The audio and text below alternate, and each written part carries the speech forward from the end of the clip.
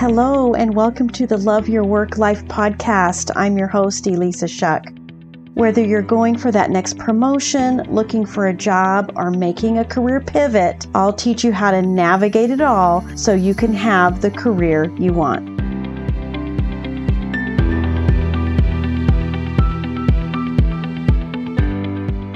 Welcome to the Love Your Work Life podcast, episode 14.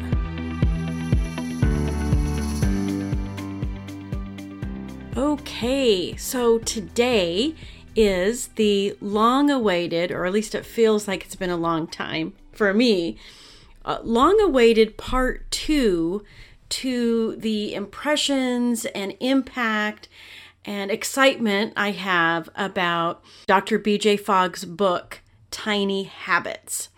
So in part 2 of Tiny Habits, I want to talk about how Dr. Fogg describes going from tiny to transformative.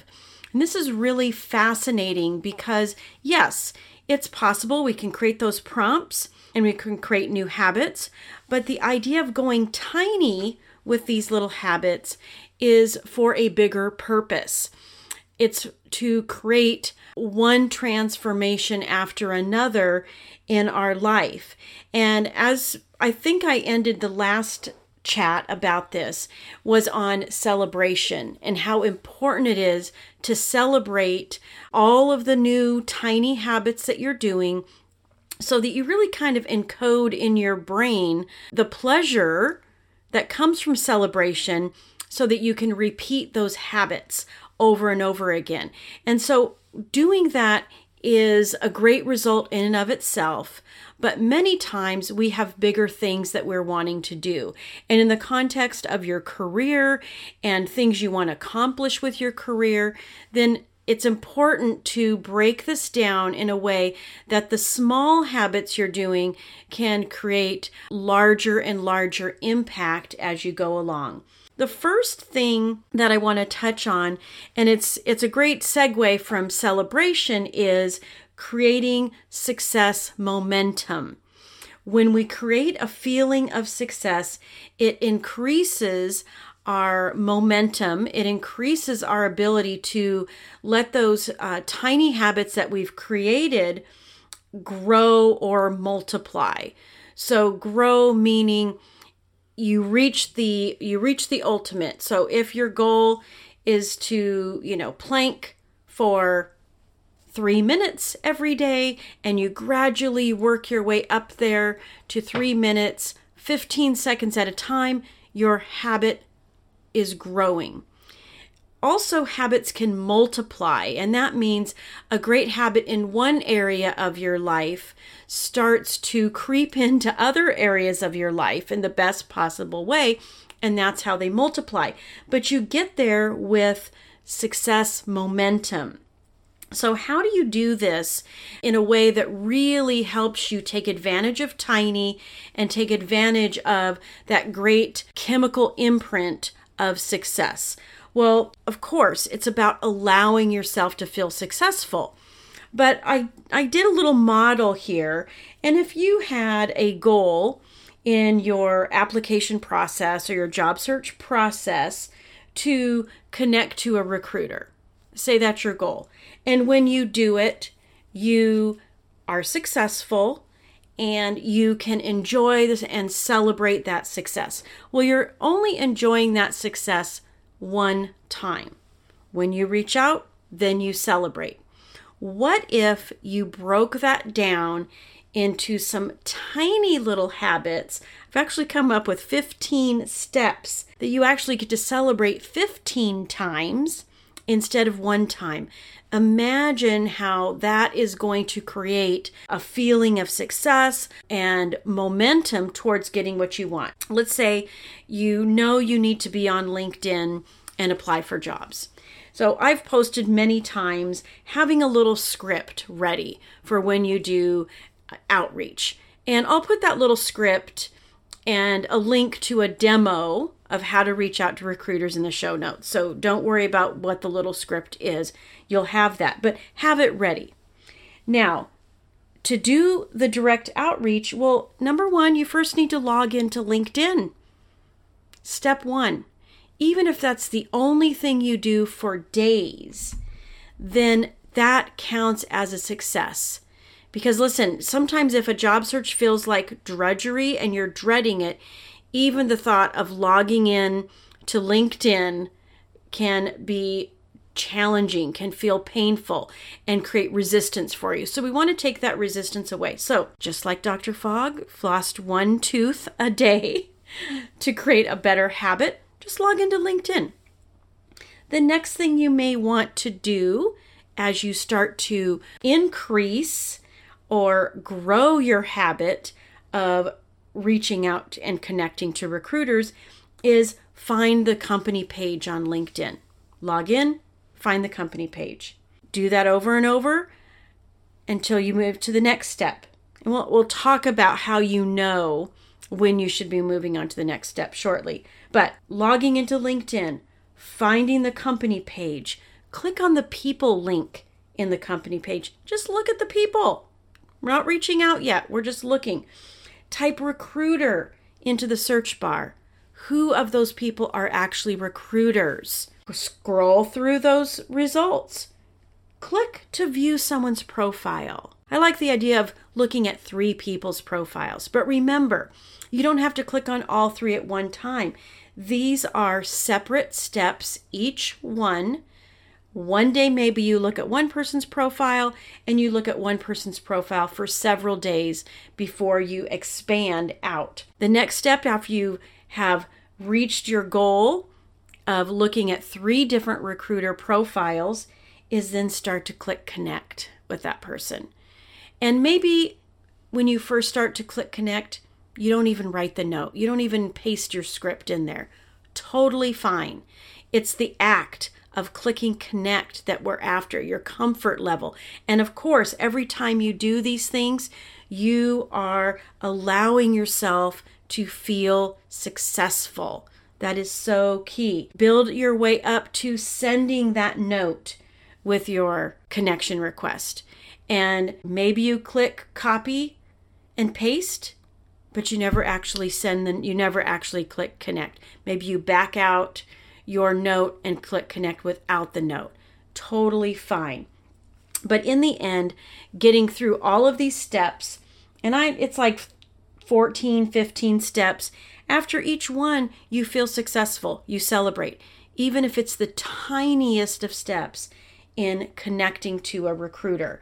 Now, I would love for you to feel successful 15 times, breaking that habit down into 15 tiny steps, then waiting for the one step of finally reaching out to recruiter before you feel successful. Okay, we got it? We got it. Okay, number 2 is looking for the deeper meaning or aspiration behind the tiny habit. If you're in a job search, then there's a deeper meaning. There's a reason why you're searching for a job. Maybe it's purely you need a job. That's the aspiration. I always like to coach my clients that if you find yourself in job search mode, then look at that as an opportunity to give yourself a promotion. Look for your next role that's not just an easy peasy replacement to what you had, but look at it as an opportunity to stretch. Imagine what that would feel like, aspiring to the promotion that you know you've always wanted, or the company that you've always wanted to work for. When you find the deeper meaning or aspiration behind the habit, in this case, what we've talked about, reaching out to recruiter, then it starts to feel like you can do that. It starts to give you some more motivation. Again, is that aspiration to make more money? Is it to use your gifts? Anytime you are tapping into that deeper reason, a lot of people might call it your why, then you're going to be creating some motivation along with those feelings of success along the way with each of your tiny habits. Now listen, you know it's working when you feel optimistic, when you are experiencing some forward movement.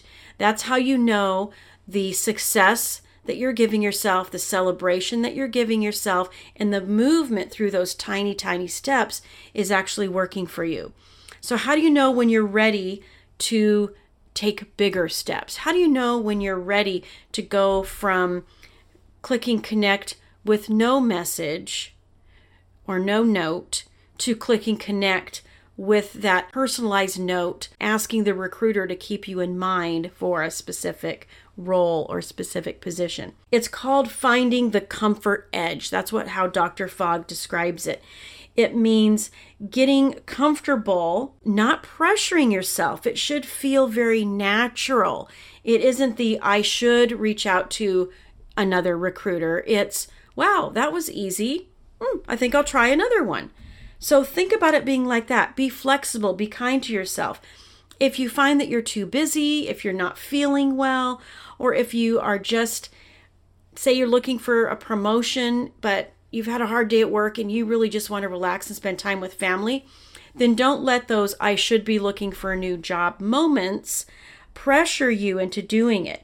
One of the ways to keep track of this is be really aware of your thoughts and feelings motivating those actions that you take. Anytime your action is motivated from a feeling of fear or desperation or doubt or frustration, like you had a really hard day at work, so you're going to dive into reaching out to people, keep in mind, something motivated from frustration, something motivated by something you're running away from, instead of something that you are aspiring to and running toward, your actions will never be as effective and productive as you want them to be when the thoughts and feelings motivating those are not serving you. Also, avoidance is an action. I'll say that again. When you avoid doing something, that is a non-action, which is an action. So take a deeper dive into that as well. Are you avoiding doing something? And if you are, reverse engineer that back. How are you feeling that's causing you to avoid? And what is the thought that's creating that feeling? A lot of times we'll avoid reaching out to a recruiter because we think we're going to be rejected. They're just going to reject me anyway, is your thought.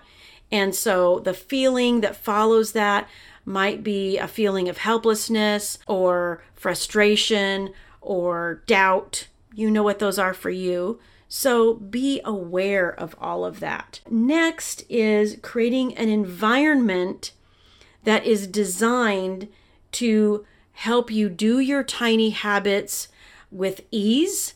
We talked in part 1 about how interesting those prompts are. Well, sometimes you're creating those prompts. Maybe it's making LinkedIn your default homepage. I don't know. When you log into your computer, LinkedIn is one of the first websites that comes up. Maybe it's a little sticky note. Maybe you find the LinkedIn logo and print it and stick it on the corner of your computer. Whatever that is, for whatever habit that you want to create, is creating an environment that makes it easy and creating those little prompts to remind you that that is the habit you set out to create can be so helpful. And last but definitely not least is mindset. And I know mindset is a very broad word and maybe in some cases a little bit overused. But what I love about the way Dr. Fogg puts it in the book is he uses this phrase, and he heard it over and over again from clients who he was working with on creating new habits in their life, is they started to say this: I'm the kind of person who can trust myself to follow through. I'm the kind of person that's fearless about reaching out to people who I know can help me advance my career. Imagine what that does for you, thinking that you're that kind of person instead of a person who shrinks back in fear, a person who I never get what I want, or a thought that you have, nobody ever notices me. What if your thought is, I put myself in places where I'm noticed? I'm the kind of person that gets noticed for the value that I offer. Wow, such powerful thoughts. And I'll take it a step further, because when you start acting and talking and behaving like the person you want to be, things change.